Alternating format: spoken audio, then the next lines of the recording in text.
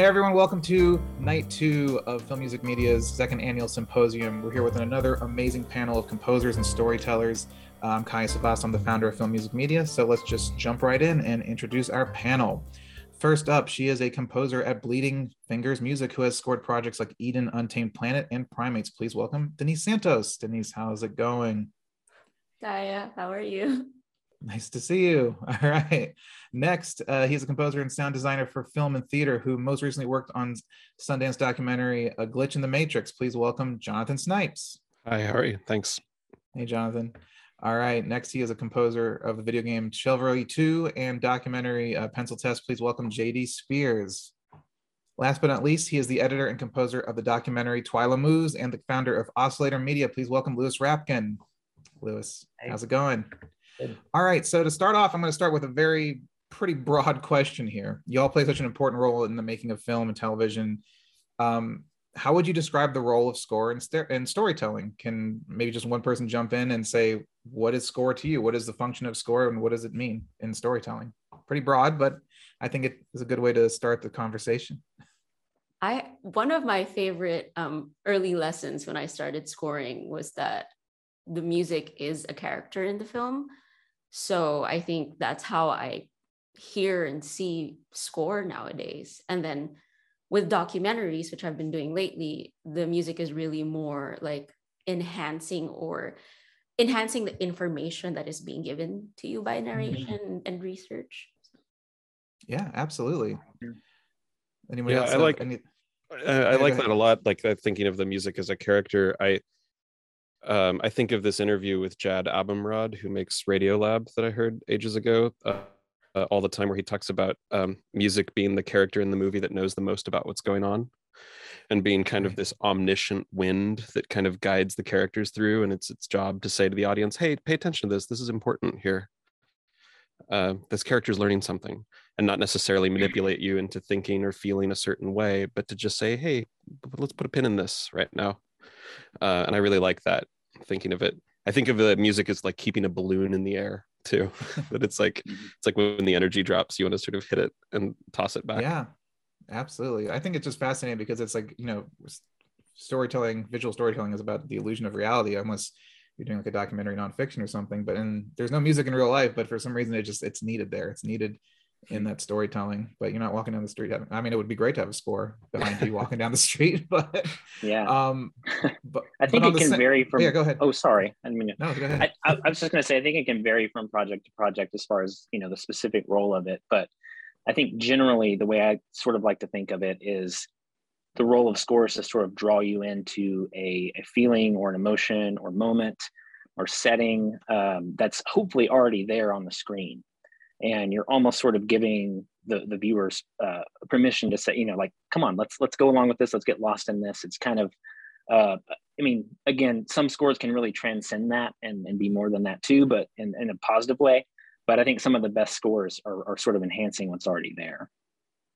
Absolutely. So on the kind of same topic of the role of score and storytelling, there are times when, a scene calls for a suspenseful or emotional cue. Are there any examples of how any of you have tackled this in a recent project? How much do you believe music should guide the viewer without, I guess, stepping into that, manipulation or puppet stringing emotions? I'm curious, Jonathan and Louis, if you have any examples of kind of finding that line. Yeah, I can jump in. I mean, what comes to mind for me, I worked on a documentary, Libya's Quiet War. It was a doc for Vice, and it was about a conflict in Libya. And we had a scene that kind of had to toe both of those lines. It was suspenseful and emotional at the same time, which was kind of a difficult to have like both of those emotions going on at once. Yeah. But it was both, soldiers on the ground and suspense, and, there was conflict and a war, but there was also kind of elders explaining the emotional toll on the people. And so you're kind of really had to balance this line of like, you wanted to be with the soldiers there where it's really, there's adrenaline and it's intense, but it's documentary. You don't want it to be an action movie and be heavy handed. So we're also kind of like making it, addressing the emotional nature to it. And so the music actually, I feel like helped balance those two, the duality of the scene. It can help, gel those two together and like relate the two of them. Absolutely.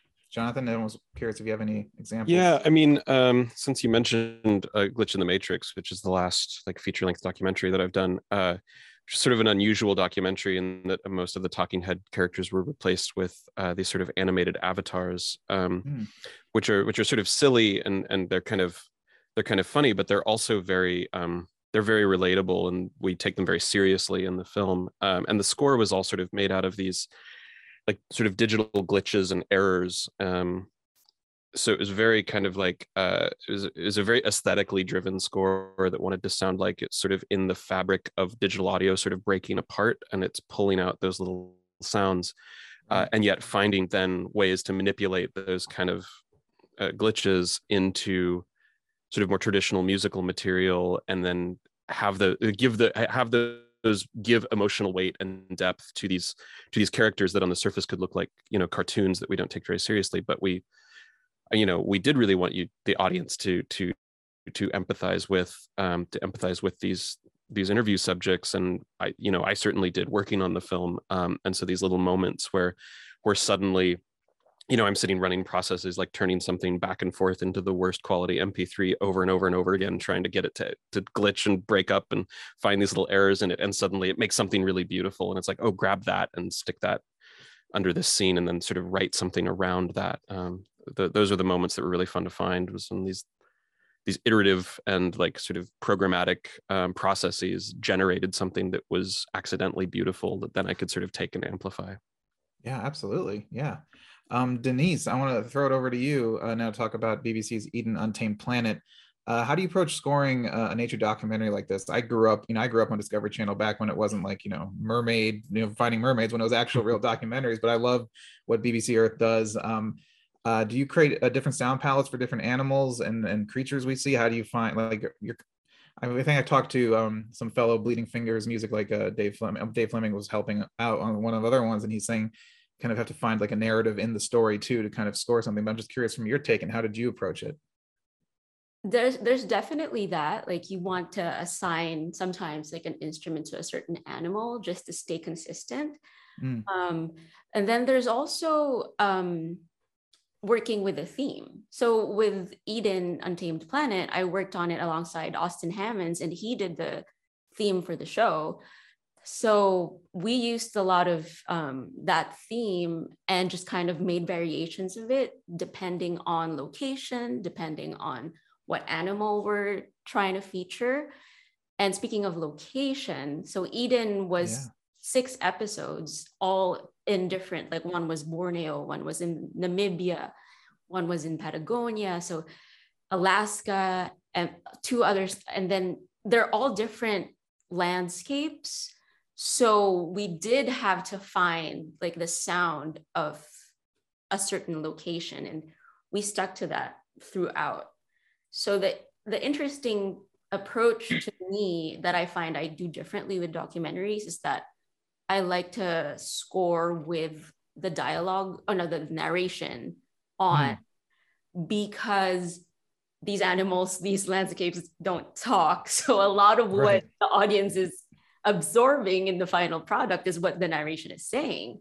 So, you know, there is this one scene where there's these penguins in the middle of Patagonia, and it looked like a very dangerous scene, but actually we were heading towards a more hopeful scene because a tornado was coming, and it was actually going to help them free them out of that area.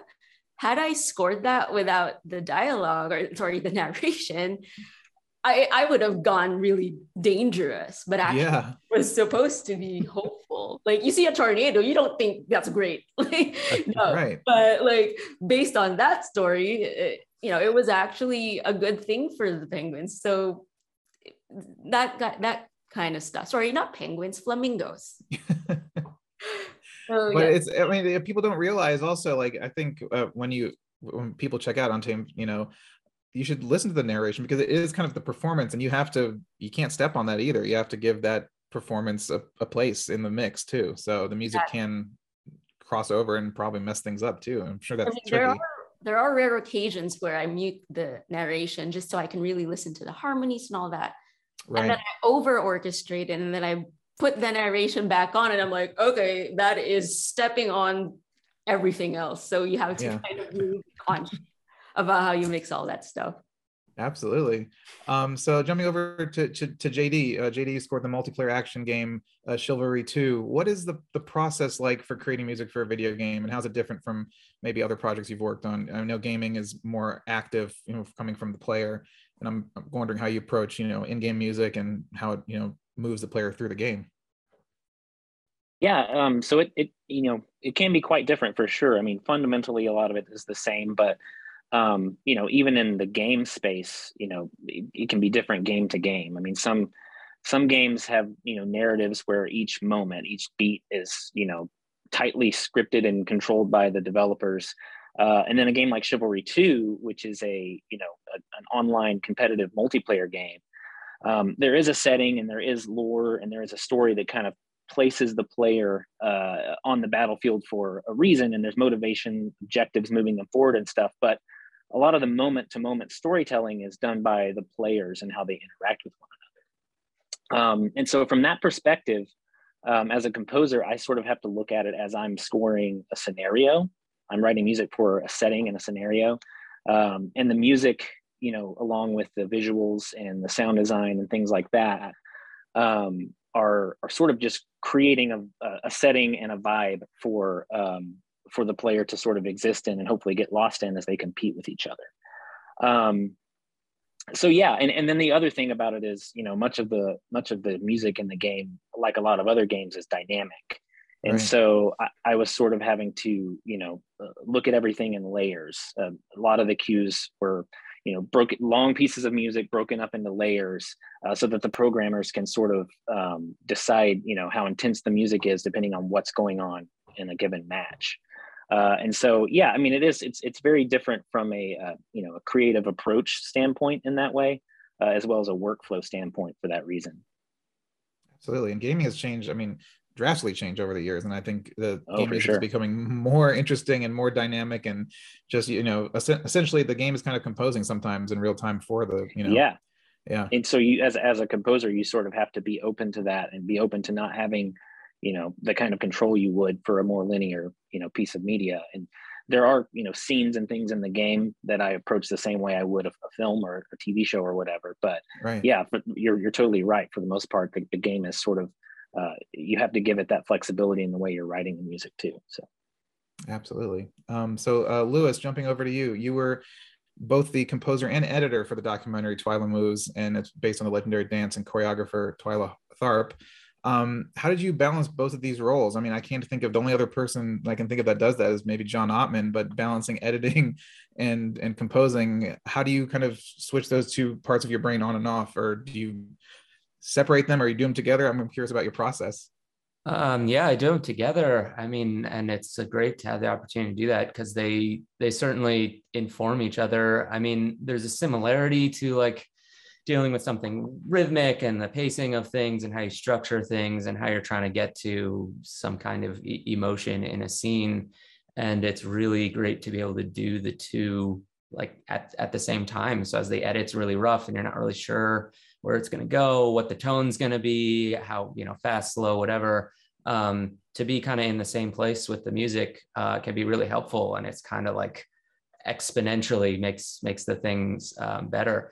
And with Twyla Moves, I mean, she's a choreographer, so there was just tons of archival of dancing, which is also kind of very rhythmic, works in phrasing.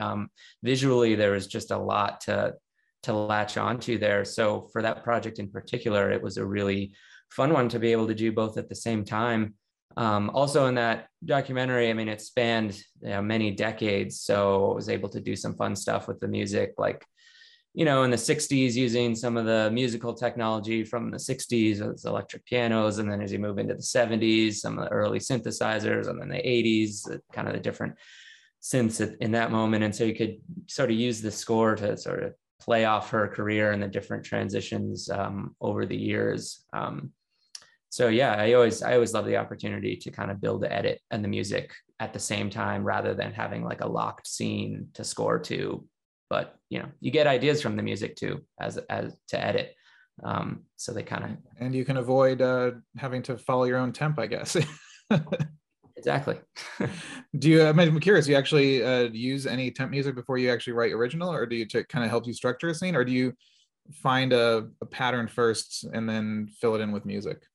Or It find depends like on the project, but I mean, I try to, for something like documentary, which is pretty much exclusively what I do, there's, I'm trying to digest the information already for the edit. And while I'm digesting it for the edit, in terms of what the story's going to be, what the scenes have to be, I'm also thinking about it musically. So I do like to kind of start with really rough music, the kind of music you wouldn't share with anybody else because they wouldn't, understand. But it's the same way with the edit.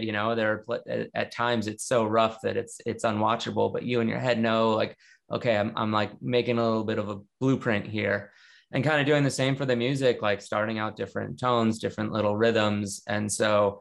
Yeah, my rough edits look crazy because they don't have kind of music that's a completed piece of music to at least latch onto. It's this sort of rough bits and pieces of music to go along with the rough bits and pieces of the edit. But as the two kind of come, build together, it can work. Yeah, I mean, props to you. I think that's amazing just to have them keeping that all together in your brain too, and just kind of having that layout too. But speaking of people who wear two hats, Jonathan, you have also worked on a project where you've had more than one role, and for Glitch in the Matrix, you were credited as the composer and sound designer. It seems like those two would go hand in hand, but I'm curious, was it difficult? Was it hard to, do you think of it as hand in hand, the whole one thing, or do you try to keep things separate and how they work together? I mean, I definitely think it is, like, when it's successful, it does feel like one gesture, sound and music. The soundtrack of a film is sort of one piece of it. I mean, a film is a complete piece in and of itself, and then the soundtrack, right. Those elements should complement each other. I mean, it feels very natural for me, I think, because I have a theater background, and in a theater background, when you're the sound designer, you are responsible for every part of the sound that you hear, and there isn't this sort of compartmentalization that there is in film.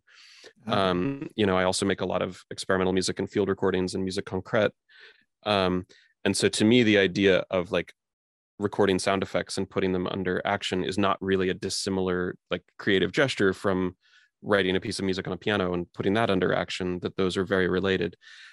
That being said, I mean, yeah, Lewis, I'm sort of pretty impressed that you can sort of wear those two very sort of different and very time-consuming hats, because I know how incredibly difficult it is to do the sound design and the music at the same time, which are very similar.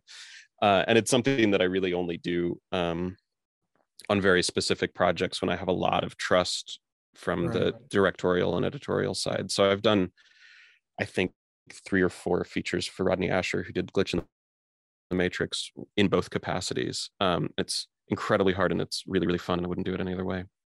That's awesome. Yeah, I think sound design is something that people should pay more attention to, because it's so specific. I mean, it's so calculated and specific to creating certain emotions and building a scene, and kind of even working with the music to push things in a certain way. And so absolutely. So props to you for juggling all of that. But looking at media as a whole and the process of writing cues for them, how do you decide what parts of the project should have a heavy amount of stems and instrumentation versus a more minimalistic approach? And I'll pitch this to Denise and JD. I'd love to hear talking about that kind of approach and how you decide when to kind of make it streamlined and minimal, or really kind of throw everything at it and kind of make it as rich as possible. I really rely on the picture for these things, picture and narration, as I have said. Sometimes when it's a big wide shot of a nice landscape, then it's a signal for me that we become thematic and we become big orchestrally.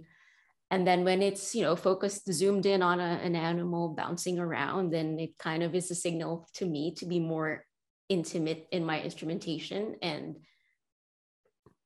to not make it as big. So, and then there's the narration. If there's a lot of narration, I typically like to stick to not to be too distracting. So I mean, I can be rhythmic, but I have to be very picky on what percussion or what synths I'm using, that it's not like sticking out too much.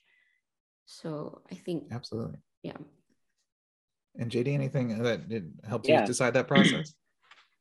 Yeah, I mean, using Chivalry 2 as a specific example, you know, for a game like that, like the audio space is very crowded already. Like there is Right. like sound design is a huge part of that game, especially like they want it to be loud. They want it to feel like you're in the middle of this medieval battle. So there's lots of shouting and screaming and, you know, swords clinking together and explosions and all that stuff. And so, you know, it was a pretty easy call, going back to talking about the dynamic music, to make sure that those first couple of layers of intensity were still relatively sparse, and didn't have a ton going on, to kind of let the sound design, you know, tell the story, during those stages of the battle. And then when the music really comes in, as it gets a little bit more intense and down to the wire in a match, the music has more of an impact because it stands out a bit more, and it's not getting in the way and muddying up, you know, like I said, the audio space, like it would be if it was just kind of constantly, you know, there and in your face. And it kind of just makes it more impactful that way, and it lets the music serve more of a purpose, I guess, kind of giving the player the feeling that things are coming down to the wire, which is, it was kind of an easier call in a game like that because you don't have to necessarily, like you were saying before, you don't have as much control over the, you know, what the player might be doing or how the match is going to go. And so instead you're just deciding like, okay, where does the music need to be, you know, at this stage of the match? And then it can be that way forever, or it can ramp up, you know, to the end, depending on how the match goes.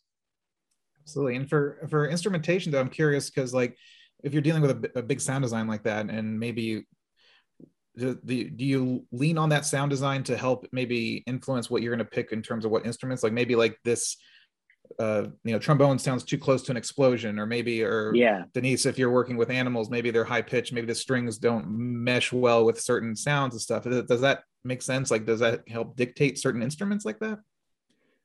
It truly does, actually.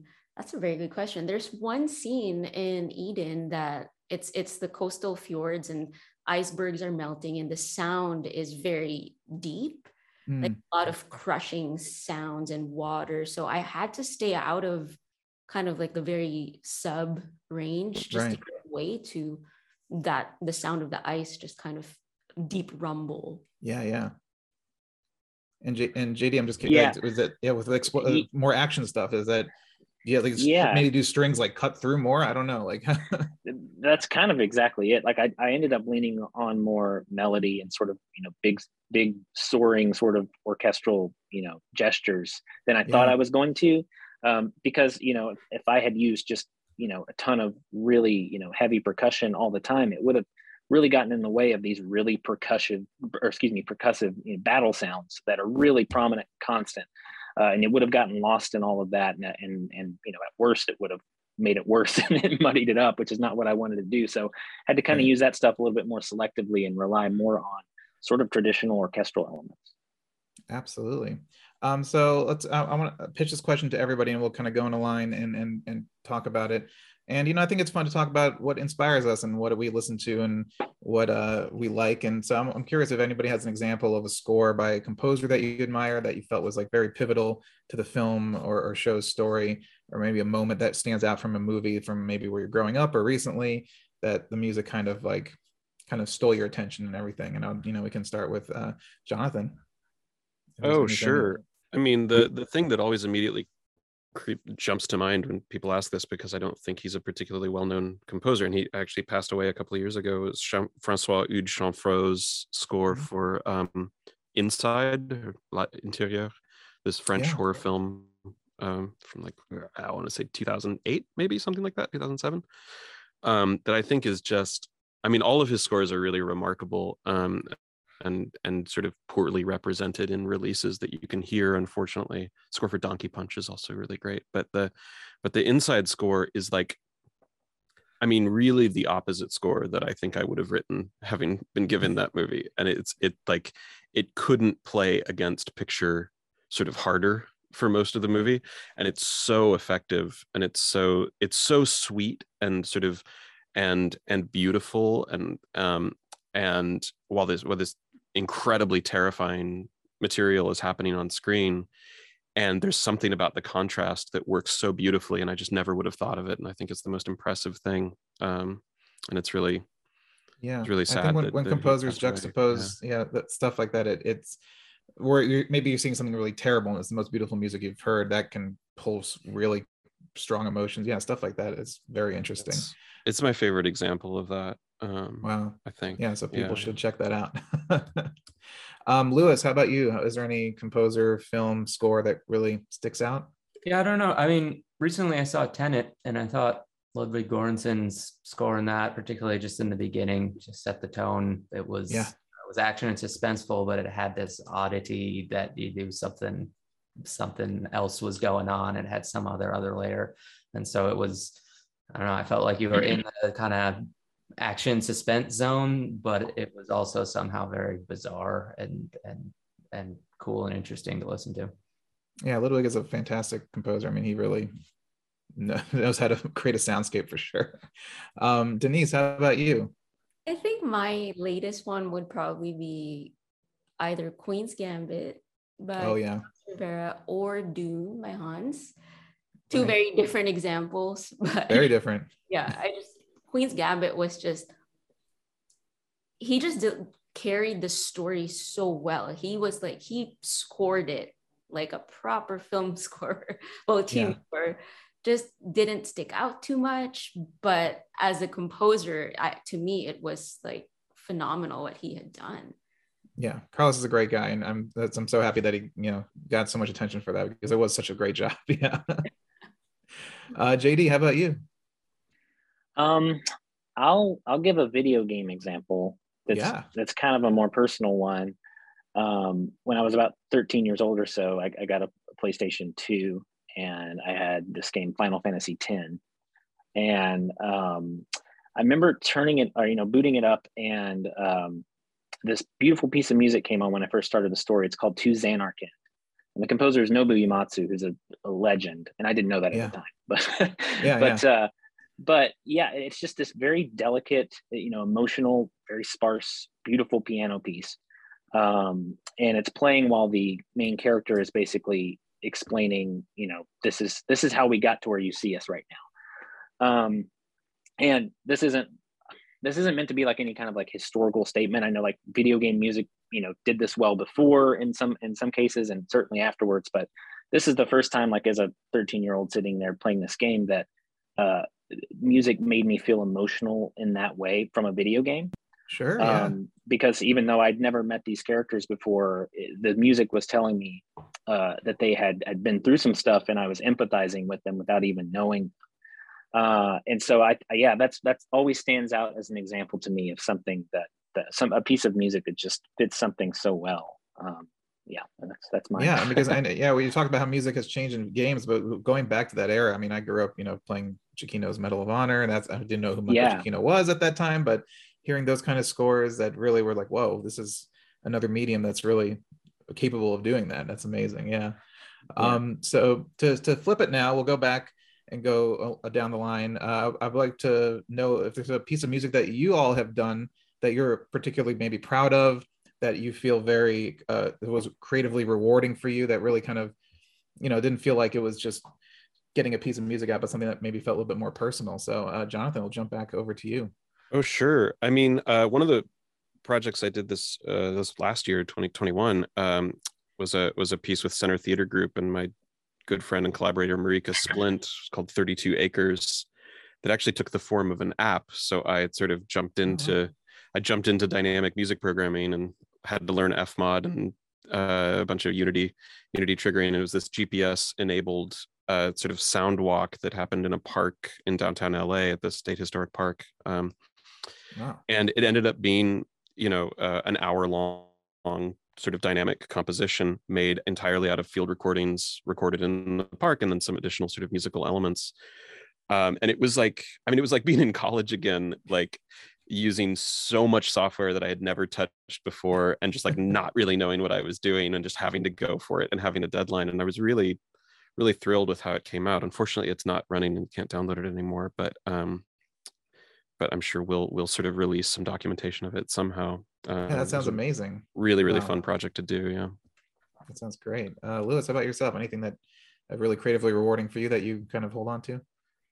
Yeah, I mean, I can keep it to in Twyla Moves. There was a scene that was just really, I guess, challenging for me. It was about Twyla Tharp and her son, and they were kind of reflecting on his childhood and sort of her balancing this busy career as a single mother raising a child. And it was, you know, it was very sensitive. There was a lot of emotions going on, very complicated, and it tried a lot of things. And it was just one of those scenes that felt very, very complicated to approach and to produce something for. But ultimately, you know, what came out, I thought everyone was proud with, and myself included, that kind of encapsulated a lot in a short amount of time. And it's always great when you like crack it, right? When you just like, you know, you've cracked it and you can finally like feel it. Yeah. It was a bit like that moment, like a lot of being overwhelmed and like, oh no, this is huge and I don't know. And then being like a little bit okay with okay. Yeah. That release, you're like, oof, we did it. Denise, how about you? Jumping off of Lewis's point of like, it's always the challenging ones, the complex ones that are in the end become the most rewarding ones. And I'm going to go back to this scene from Eden about the flamingos and the tornado. And there was more to that. Like in the beginning of that scene, it was actually sad and dangerous. So bridging that into this tornado threat that wasn't actually a threat into this freedom moment, being able to bridge all those emotions and at the same time be thematic and at the same time be rhythmically interesting in points. Like there were a lot of items in my checklist that needed to be in that scene that I feel like I ended up nailing. And it's more personal to me because we were doing this episode, it was like towards the end of the project. So, you know, we were months deep in and I was really feeling my freedom coming soon. So that freedom moment, I was like, I almost, actually not lying, I cried when I finished that. I like the end is near. So it was personal, it was technical, it was all of the different challenges that I was able to put together. And it was such a great feeling. That's amazing. That emotional release. Yeah, I mean, I'd cry too. I mean, it's fantastic. JD, how about you? Yeah, I'd probably have to say the main theme for Chivalry 2. It's my first proper main theme, and so it has kind of a special place in my heart. And the other thing is, it's the first, you know, piece of music that I actually heard, you know, performed by a proper orchestra. So, you know, that's going to always kind of have a special place in my heart. And the other thing is, like, it's definitely still the one I lost the most sleep over as well for all of those reasons. So yeah, probably Chivalry 2's main theme. I mean, that must be amazing just to hear it played live for the first time by an orchestra. I mean, that as a composer to hear that, I'm sure. My only regret, or not a regret, I hope it was all during the pandemic and we recorded it in Budapest, and so I was attending, you know, remotely. I was attending the session remotely, so. Obviously, the next step is I'd love to be like there in the room to feel the air.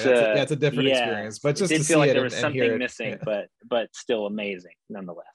Absolutely. So to kind of maybe wrap things up a bit, we'll go back down the line, and you know, I'd love to know if you have any advice for, you know, anybody who's looking to break into this industry. There's so many people who maybe don't know where to start, or maybe if you give an example of maybe how you got your foot in the door, or what you've learned in your time in this industry. And for anybody who's, you know, looking to follow in these footsteps, if you have any piece of advice to give, one piece of advice, what would it be? And we'll go back to Jonathan. Well, yeah, I mean, I had a very sort of atypical career path to get here. Like, I didn't go to music school, and never really intended to make music my career. And I sort of haven't, I guess, because I do a lot of sound design as well. But I say yes to everything that seems good, I guess. I mean, that's what I did, right? And that's what I still do, is I absolutely say yes to everything, sort of irregardless of budget. If you seem interesting and it seems like an interesting project and something I want to be associated with, I will find a way to make it happen still. And you know, everybody says, you know, you need to get paid and you need to make sure you're paid, and you do to a certain extent, but I I would have missed out on a lot of like sort of big stepping stone projects and relationship buildings if I had really, if I had been really a stickler about it. There are projects you do for money and there are projects you do because you love them, and it's really important to not turn your back on those. Absolutely. And I think the relationship part is the big thing, because for anybody who's not in Hollywood or in the industry needs to realize that it's about building those relationships, and they're going to call on you if they can trust you and fall back on you, for sure. And that being said, also be instantly distrusting of anyone who wants to pay you an exposure or building relationships, right? You can usually feel those out, right? Yeah, exactly. So there's a lot of sharks out there, so be careful. Yeah. Lewis, how about yourself? Any advice to give? Yeah, I mean, I also had somewhat non-traditional. I mean, I started out editing, and music was something that was a part of my life, like playing in bands, and very different way to relate to it, but slowly kind of integrated into what I was doing with editing and became just another part of filmmaking for me. I feel like my piece of advice would be, every project's different, and it's certainly a collaborative process making a film, but to just always maintain your own voice. And that's kind of your best currency, because you're the only one who can do you. So make sure in every project you do that you are shining through. Absolutely. Find what you can bring to the project and not what the project can bring to you, essentially. I think that's a good piece. I heard James Gunn say that, I think once. I'm stealing that from James Gunn, but he always said, what can you bring to the project, and add your 2 cents to it. And because it is a collaborative thing, it's not about you and what it's going to do for you, it's about what you can bring to everything. Yeah, absolutely. Denise, how about you? I get asked this question a lot by musicians, and nobody wants to become a film composer without already being a musician. So, and a lot of the perspective that I get is that it's so daunting. Like, film composing seems like such an involved, highly technical skill. Yeah. And I think my piece of advice is, like, don't be overwhelmed by the technical side of it, because I've been doing this for 10 years and I'm still learning. Like, that's never going to stop. Like, you're always going to be advancing technically. But if you focus on yourself as a musician, and what harmonies and melodies can you write, and what instrument you already play and know, and being able to tell a story with what you already have, you're already a composer. Like, it's already a good start. And then as you go, learn a new skill one at a time, instead of doing, trying to learn everything all at once, and no information is retained so much because of that. Yeah, that's absolutely great advice. But also, I think the technical thing shouldn't scare people, because a lot of people might think like, oh, there's no way I can do this, I don't know this. Just do it. You'll learn it. If other people can do it and you want to apply yourself to it, you'll figure it out. JD, how about you? Any advice? Yeah, I mean, kind of similar to what Jonathan and Lewis were saying about sort of having a different path. I think it sounds like we all sort of have unique paths when compared to one another, and that's kind of something to embrace. I think it's easy to get hung up on how other people got to where you want to be, and obviously there's plenty you can take from those examples and all of that, but your own path is often what will kind of give you your unique voice when compared to everybody else, and I think that is really important in this industry. But I actually think my main piece of advice would be to make sure you're paying attention to and not neglecting your mental health. And that's, advice that can be applied to any field, I suppose. But this can be a very isolating, gig sometimes. And just make sure that when something's bugging you, you have someone you can talk to and all of that, because it can be pretty easy to sort of get overwhelmed and feel like, you're sort of on your own. And that's advice I'm needing to pay more attention to myself for sure. But mental health is super important, and make sure you're taking the steps to keep that in check for sure. Yeah, especially now working through this pandemic I think it's very important. And I think all of us are sitting here on Zoom right now. I work at Cartoon Network Studios. We're used to being in the room together. We're used to working together, and we went all instantly we're all remote, and we still were working through the entire pandemic, and that being alone all of a sudden and just looking at the screen and you're in your room and there's no one behind me right now. It's like, it's weird, Yeah. right? It's just like, it is really weird.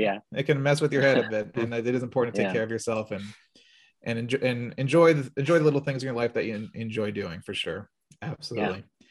Well, thank you so much, everybody. Thank you, JD, Denise, Lewis, Jonathan, for all of your insight tonight. You guys are fantastic, and congratulations to all of your work that you've done. They're all fantastic projects as well. And thanks for everyone who's tuning in and joining us and watching us. Thank you to Impact 24 PR for helping put this together. We have 2 more panels that you can check out at filmmusicmedia.com. And thank you so much. Have a great evening.